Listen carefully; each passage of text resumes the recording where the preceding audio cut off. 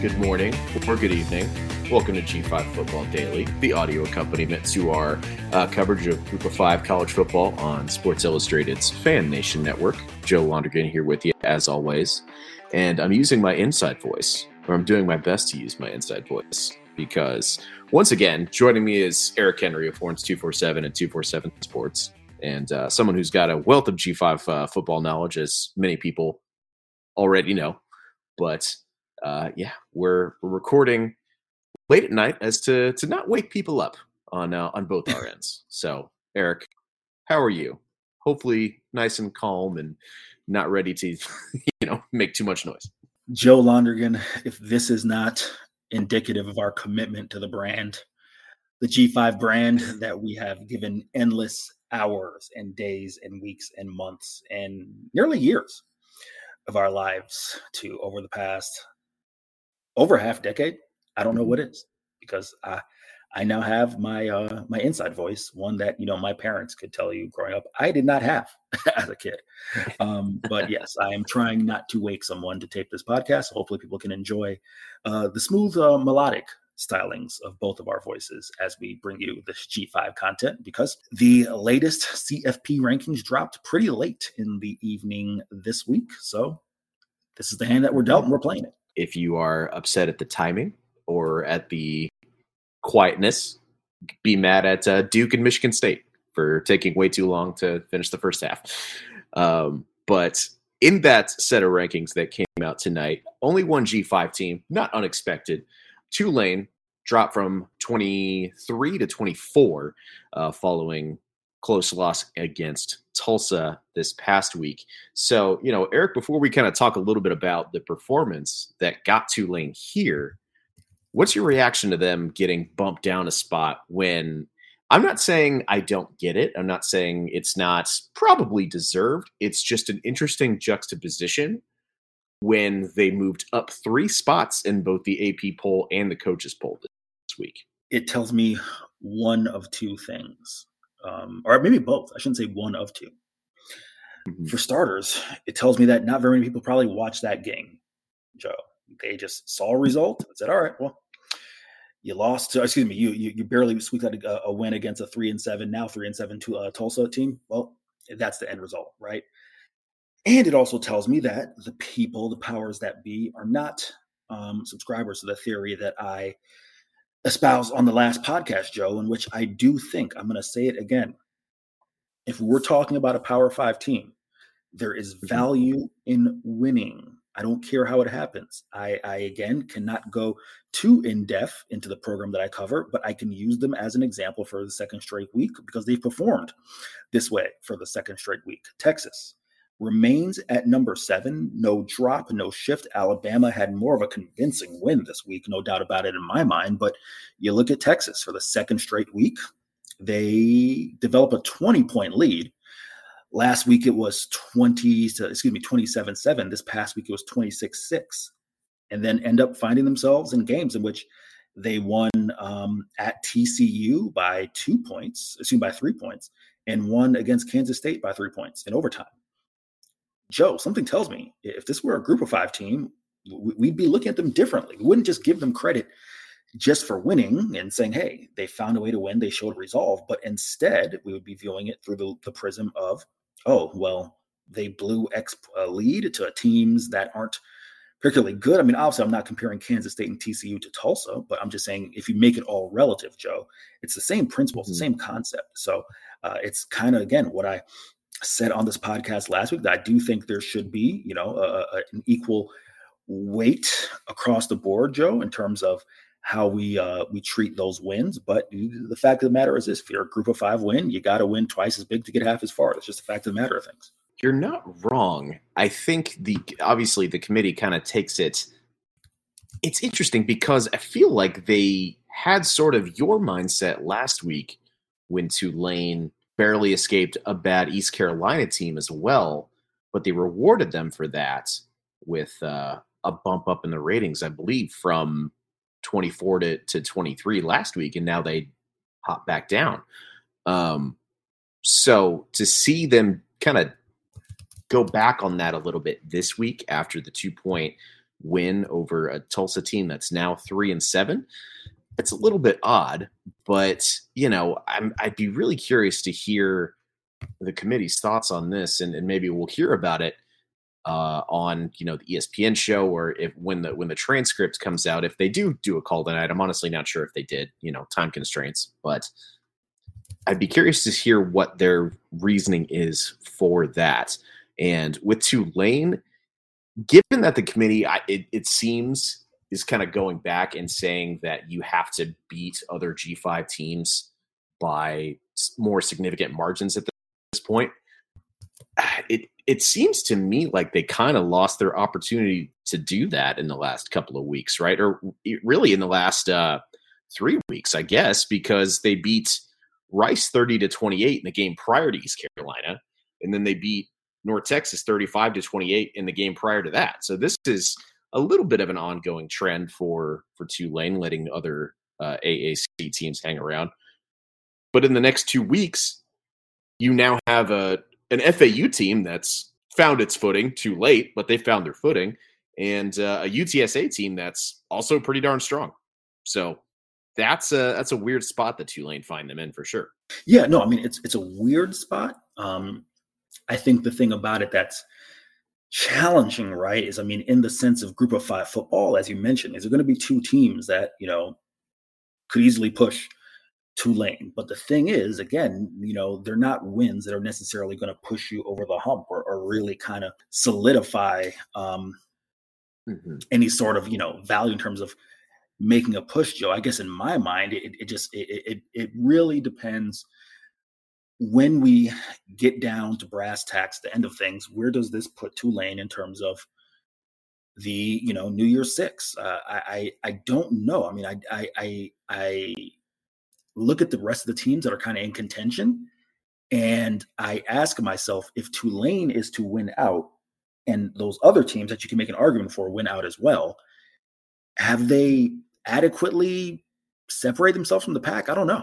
Yeah, I was thinking about that too. In my mind, if they win out and win the AAC championship game, then they're going to the New Year's Six. Sure. If they stumble somewhere along the way, that's where things obviously get interesting, like you said. But really, if they win these next two and then lose the AAC championship to, I guess in that point, it would probably be SMU. Then yeah, I think you need to have the conversation of, do you take SMU or you take Tulane, right? I would think I would take SMU personally, but that's just me, because I think the only other team rather that's kind of on the fringes here, as far as the top 25, is Liberty. But at the same time, I think Liberty has to keep blowing teams out like the way they have, and that's not impossible. They don't have a very tough schedule the rest of the regular season, and then they play a New Mexico State team they've already beat in the CUSA championship, as we'll talk about in a little bit. But to sum it up, I think Tulane's pretty safe in terms of getting to the AAC, unless they just completely fall apart in the next 2 weeks. No, yeah. I mean, you're not thinking are pretty much aligned. It's not necessarily the AAC. It's, if for whatever reason there was a stumble, can Liberty, pick up some space, or can, one of the other teams? Because at that point, in my mind, there's no defined criteria. Then you're just kind of you're leaving it in the powers that be, and then you're kind of left without answers when the ping pong balls don't fall your way, right? So that's we're on the same wavelength as far as that's regard. Yep, Liberty or the AAC champion, basically. The thing for me was Tulsa's passing game.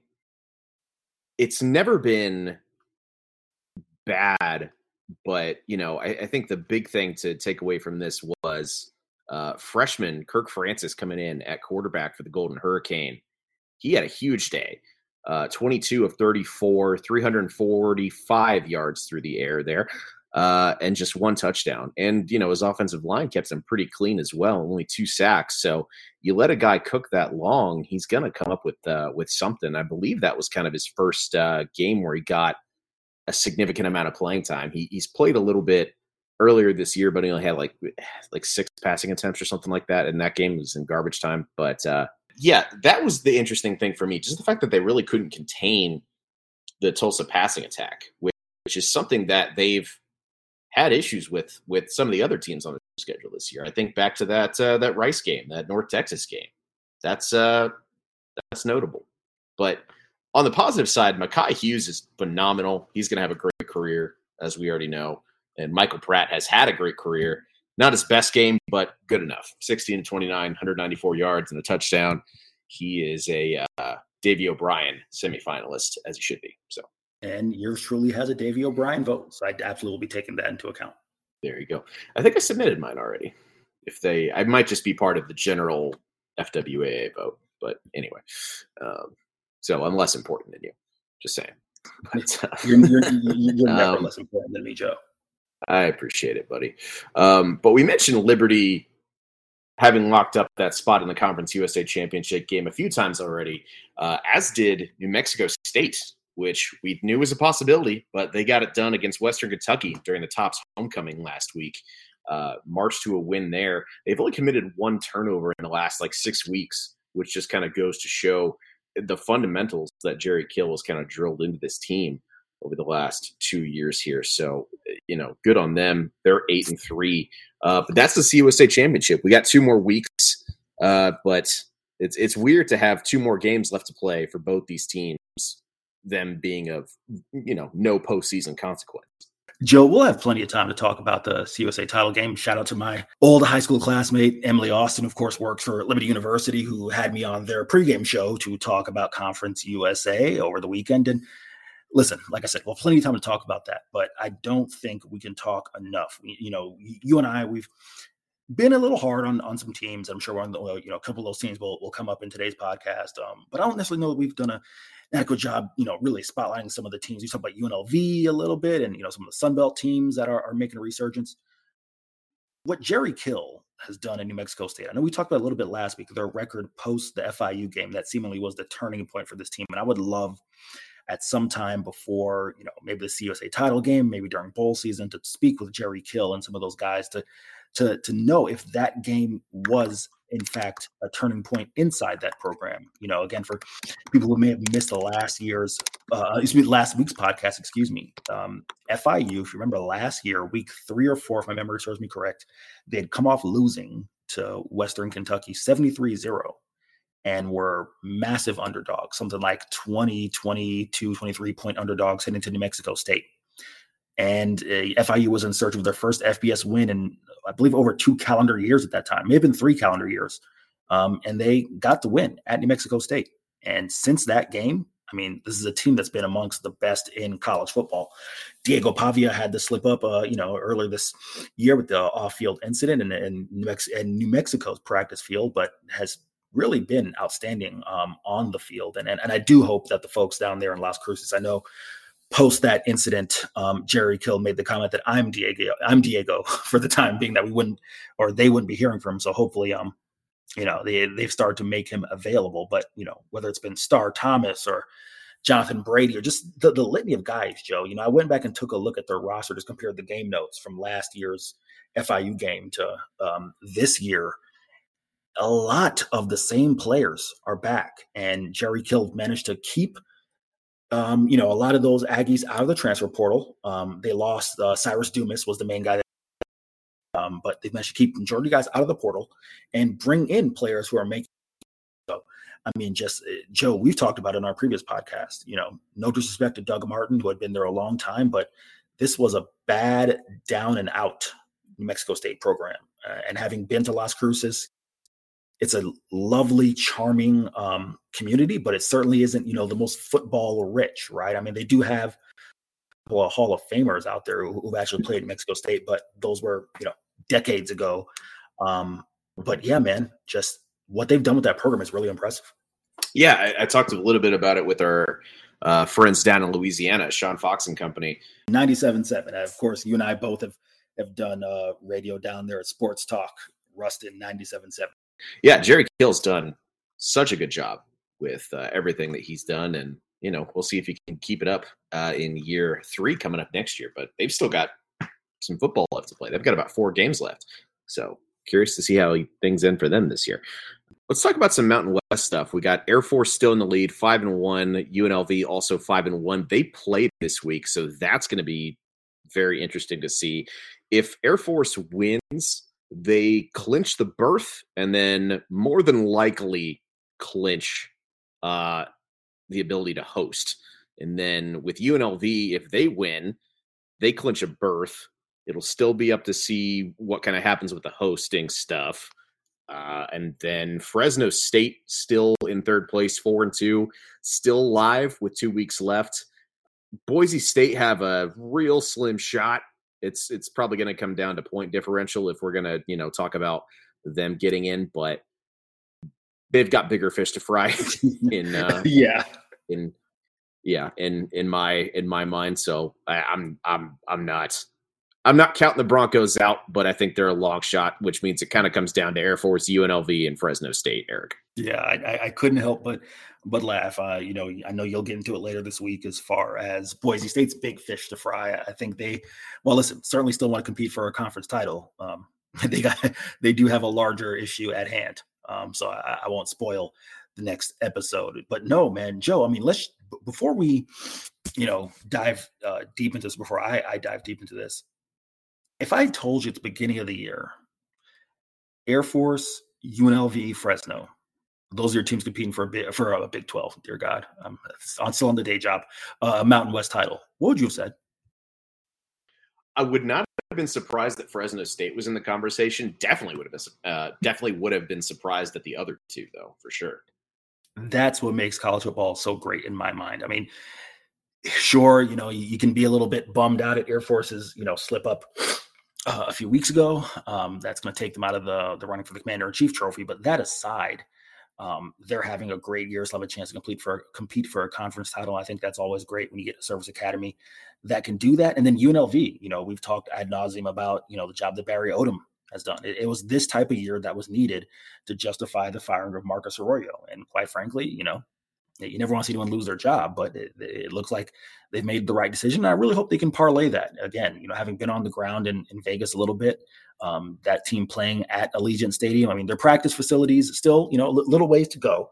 But hopefully they can make some headway and really kind of develop, some college football culture out there in UNLV.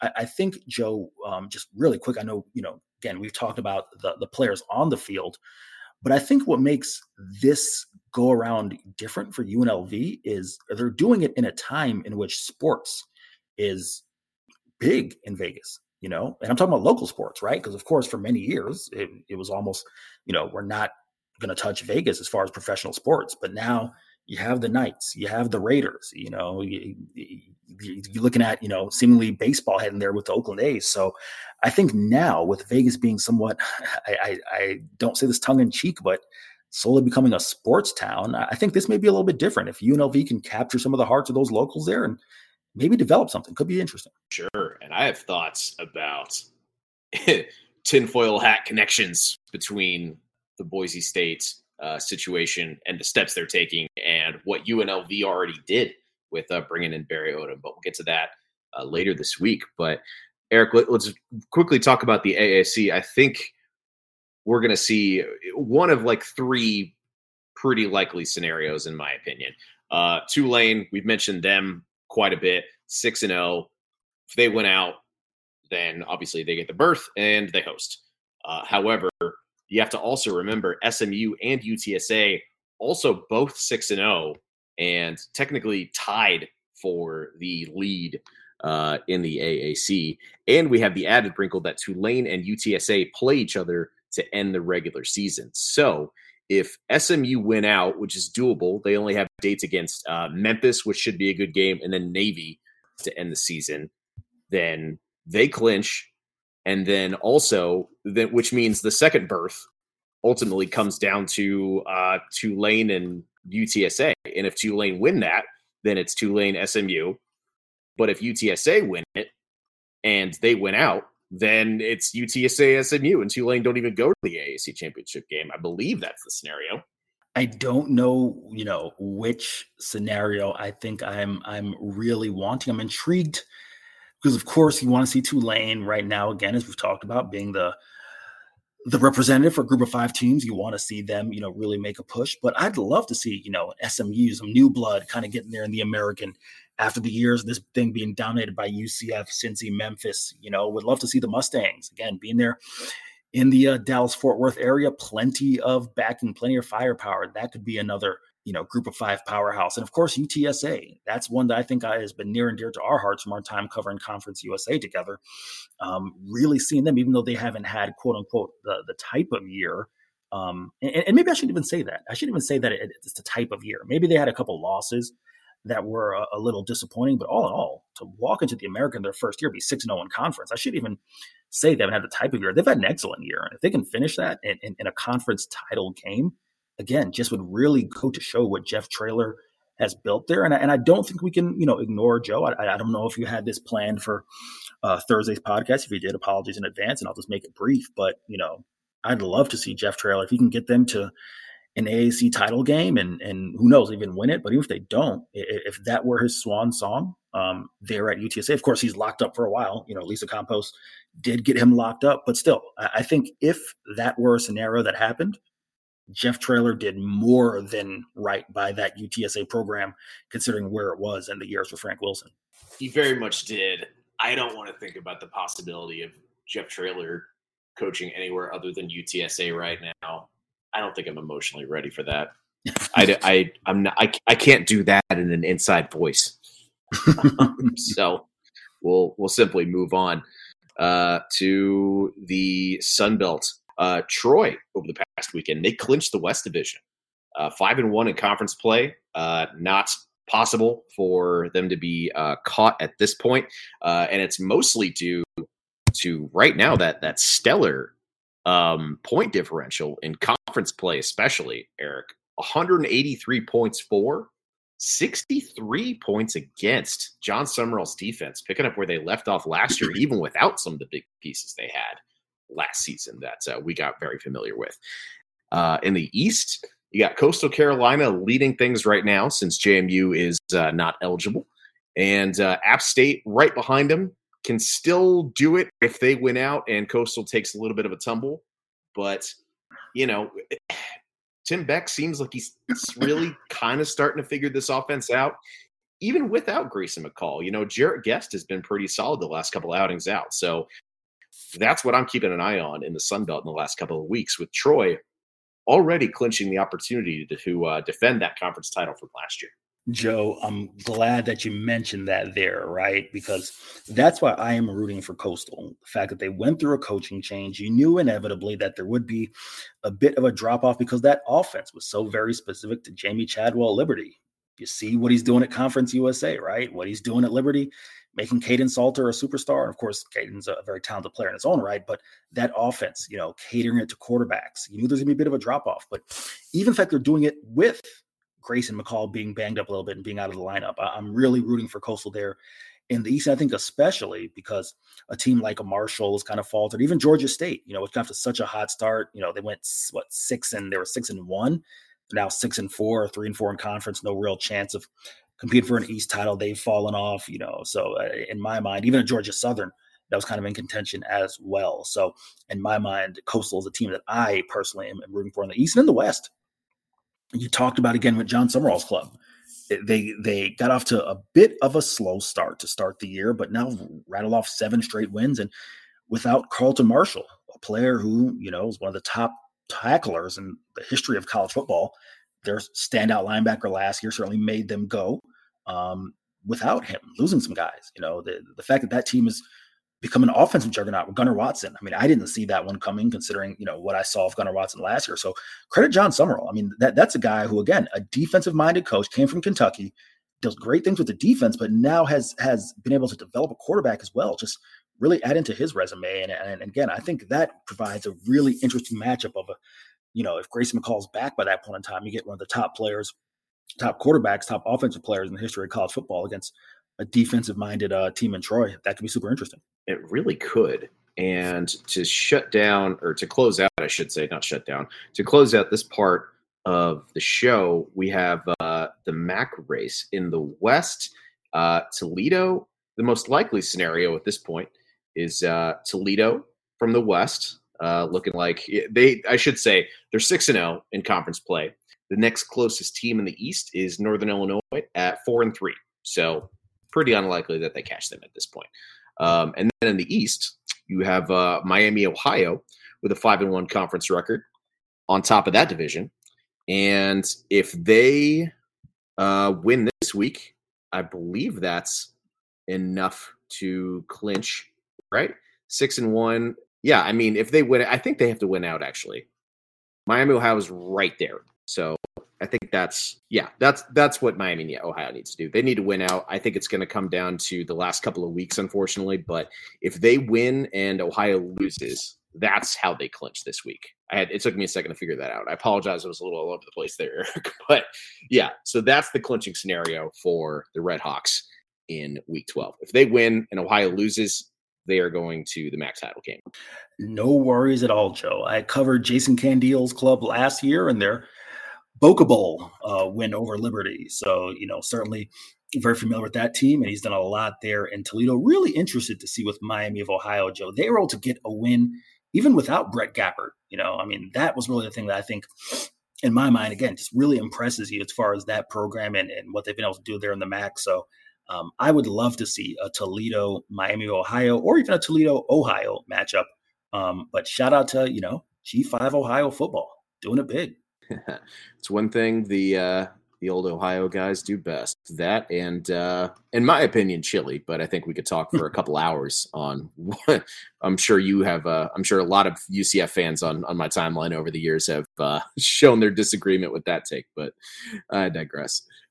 All right, we'll close that up. And one kind of odd news story from this past week: Louisiana Tech head coach Sonny Cumbie made a little bit of a wave. Kicking out the publisher of Bleed Tech Blue, which is a Louisiana Tech forum site on the Rivals Network. They do a great job, but he kicked out Ben Carlisle, who was the publisher there, for not being supportive enough in kind of just an odd way. Kind of called him out in the middle of practice, yelled at him in front of the team. It was weird. So Eric, I don't know how much you read about that or saw some coverage of that and some of the other outlets, but I don't know. Not a great look for Cumbie, in my opinion. In the conversations we've had with him, certainly like the guy, and I'm willing to give him the benefit of the doubt. It was a moment where I'm guessing it was just a moment where the frustration boiled over. Hopefully, you can learn from it, but at the end of the day, the media is not members of your staff, so you don't really owe them a level of supportive commentary at the end of the day, to a degree. Joe, I'll be quick. I covered Group of 5 football, Conference USA football for 5.5 years. A lot of these programs do not get a lot of local coverage. Now, in Ruston, I believe it's the Ruston Daily Leader, if memory serves me correct. Matt Bellison. I think it's just the Leader, but yeah. Okay. Sorry. Matt Bellison does a great job, so they do have someone there, and that's kind of been up and down, so like our old friend Corey Diaz has been on the beat, and shout out to Emily Hernandez who was over in Monroe covering them for a little while before that beat got dropped. At least Louisiana Tech is one of the teams that does, for the most part, will get at least a newspaper person there, right? But for the most part, these programs do not get a ton of coverage. For someone like Ben, who in my interactions, which have been limited, but I've had interactions with him, I've known to be nothing but professional. He's not making a living off of this rival site. To call him out in the way Coach Cumbie did in front of the team, that to me is unacceptable. Sonny Cumbie, in his defense, did say that, and I have not found any proof of this, but this is, we need to give both accounts here. Sonny Cumbie said that Blue and apparently Ben were calling out players on social media. So the same way that, players are being ridiculed on social media, that, Ben need to face that in person at practice. Again, I haven't seen it, but I want to give both sides. My point, Joe, is this. We've done this for a long time. I can tell you, someone who covered FIU, trust me, these programs are not getting a ton of coverage. And I just don't think that's how you go about things. Listen, Joe, you can create the narrative of the media being the enemy when you're, And when I'm now at Texas, right, covering Texas, or not at Texas, but covering Texas, it's easy to drop that, right? There's sometimes 25, 30 media members covering Texas. It's easy to say the media's the enemy. Guess what? They're not at Group of Five football. Point blank, period, simple, end of story. I will simply say, you mentioned Matt Melanson and the job that he does at the Rustin Leader. I linked to it in my column on the site this past week of the worst things we saw in the G5 that I tried to do as often as I can. But his video on the state of Louisiana Tech football that I linked to is a really phenomenal, 10-minute watch. If you're at all kind of interested in this topic and you want, kind of a take on what's going on and what they're doing right and what they're doing wrong. So go watch that. That's all I'll say. Let's start wrapping up this episode and talk about games we are looking forward to this week. For me, the big one is UNLV and Air Force. That one is going to basically determine who hosts the Mountain West Championship game, as we were talking about. But that's the big one in my mind for sure. Yeah, Joe, I've got two in my mind that I'm looking at. I'll start with one that's a little bit under the radar, but as I said, we've talked a lot about some programs on this podcast, and I'm not going to sit here and be a front runner and talk about things that are going bad. I'm going to come around when they do well. That's Charlotte. They came around after the embarrassing FAU loss. They beat Tulsa and then pushed Memphis 44-38 in overtime. I mean, that to me was very impressive, and I got to give Biff Poggi credit. Again, I've critiqued the guy when I feel like he's been wrong. I'm going to, show my face when they deserve credit. If they can get a win here over Rice, which is a very up in the air game, and you flip things around from Mike Bloomgren's club, Joe, it feels like two things in life can be guaranteed, right? Death, taxes, and Mike Bloomgren and the Rice Owls fight for bowl eligibility with 2 or 3 games left in the year. They need to win at Charlotte and then win versus FAU. And there's no doubt, Joe, that, again, we're not out to fire anybody, but we're talking about a guy who's probably coaching for his job at this point. So that, to me, is an intriguing matchup. Yeah, looking forward to that one. For me, in the AAC, you might have had this one in your notes as well, Eric, but at noon Eastern on ESPN Plus, Florida Atlantic hosting Tulane. Little bum that one's on ESPN Plus. Feel like we should have got a linear network for that matchup. But, Florida Atlantic fighting for bowl eligibility still. They're 4-6 with 2 weeks left. And then Tulane, as we talked about, they still got a lot to play for as well. And they are favored by 9 in this one. The over-under set at 47.5. So, Tulane, I think, is the pick. But Florida Atlantic, I would not be surprised if Tom Herman gets a more inspired performance from them than he's seen this year. No, yeah. I mean, I definitely had that one in my notes. The other one that I'm going to go with here, Joe, is kind of like the old guard of the Sun Belt versus the new guard. Louisiana heading to Troy. Louisiana, for a few years under Billy Napier, was the cream of the crop in the Sun Belt. Under Michael Dormo, they've kind of taken a step back, no doubt about it. And they've certainly lost some talent, lost some players, and they're fighting for a bowl. They've lost 2 straight. A couple weeks ago, they looked like they were in a pretty solid position to maybe make a push in the West. Now, just fighting for their bowl lives. That's going to be 2:30 NFL Network heading to Troy. We've talked about the job that John Summerall and company is doing. Very intrigued to see, kind of the old guard of the West versus the new guard in the West. See what happens there. Thank you all so much for listening. We'll talk to you a little bit later this week. We've got another conversation regarding some of the coaching vacancies that are starting to pop up in the G5. So come back for that. Make sure you're subscribed on your podcast platform of choice if you're not already. If you want to follow us on social media, I'm at JOEHIO _ Eric of 247 Sports. Will hopefully join us again soon, but he is he is at Eric C. Henry _. And you can find his work covering the Texas Longhorns on that network. And then G5 Football Daily on Instagram and TikTok. And hopefully we'll upload something very soon. Happy football watching, everybody. Have a great rest of your week.